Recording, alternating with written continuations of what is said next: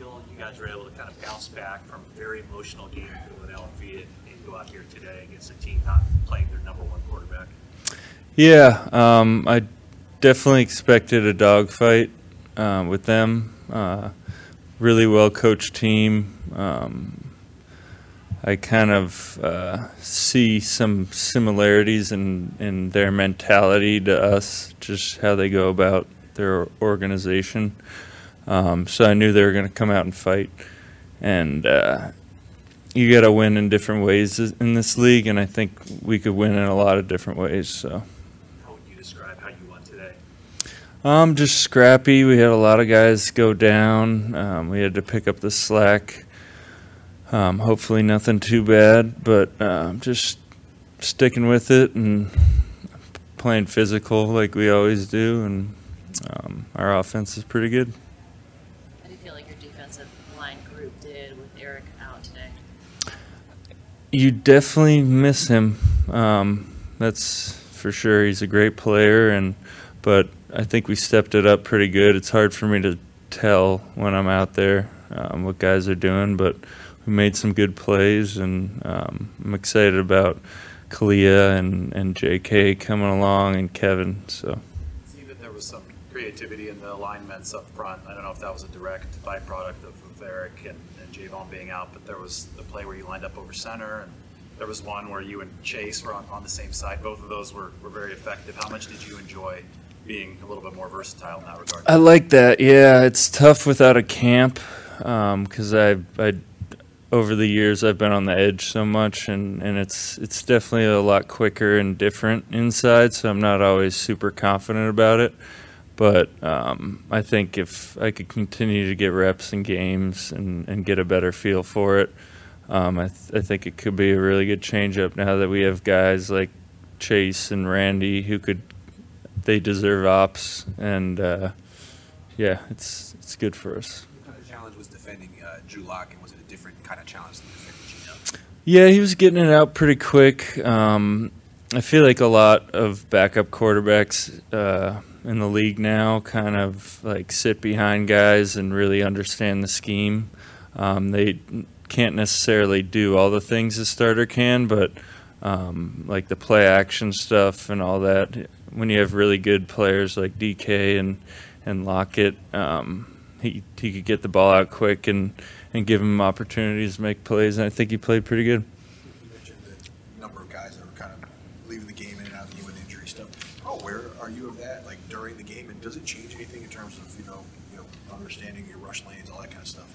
Yeah, you definitely notice, especially when it's D-line guys getting out.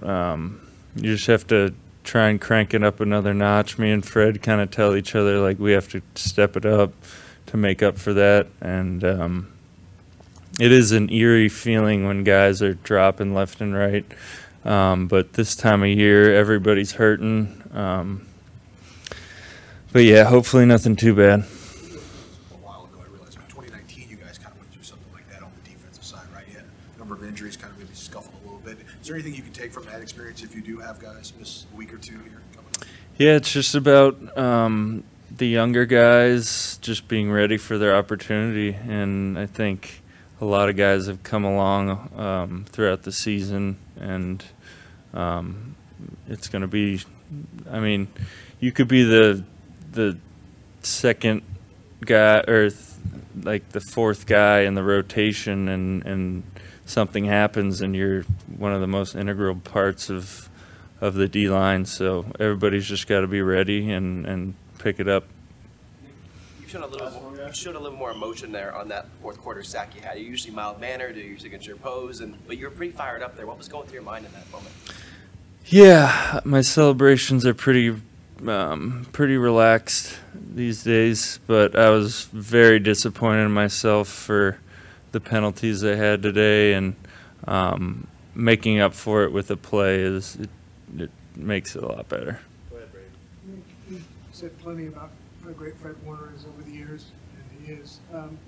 Might this be the best you've played this season? Definitely up there. I think he's going to be a lock all-pro. I think he's the best at his position in the league. So he's the best, and that's no question. Does a guy like that get in trouble for lateraling? I had no clue what was going on that play. I was running off the field, and then I ran back on. My helmet wasn't strapped. I'm going to get some guff for that. I'm supposed to be blocking people. We want to score on defense, and I did not help there. What can you say about Demo and just his development over the last couple of years? And it seems like he's Yeah, I love Demo so much. I'm so sorry for taking a pick six away from him last year and another interception this year. And but he's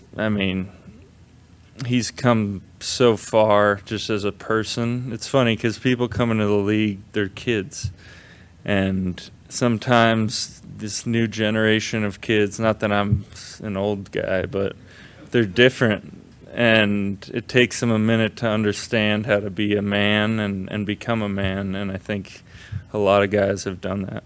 it seems like he was ready to just get scrappy with whoever was coming at him.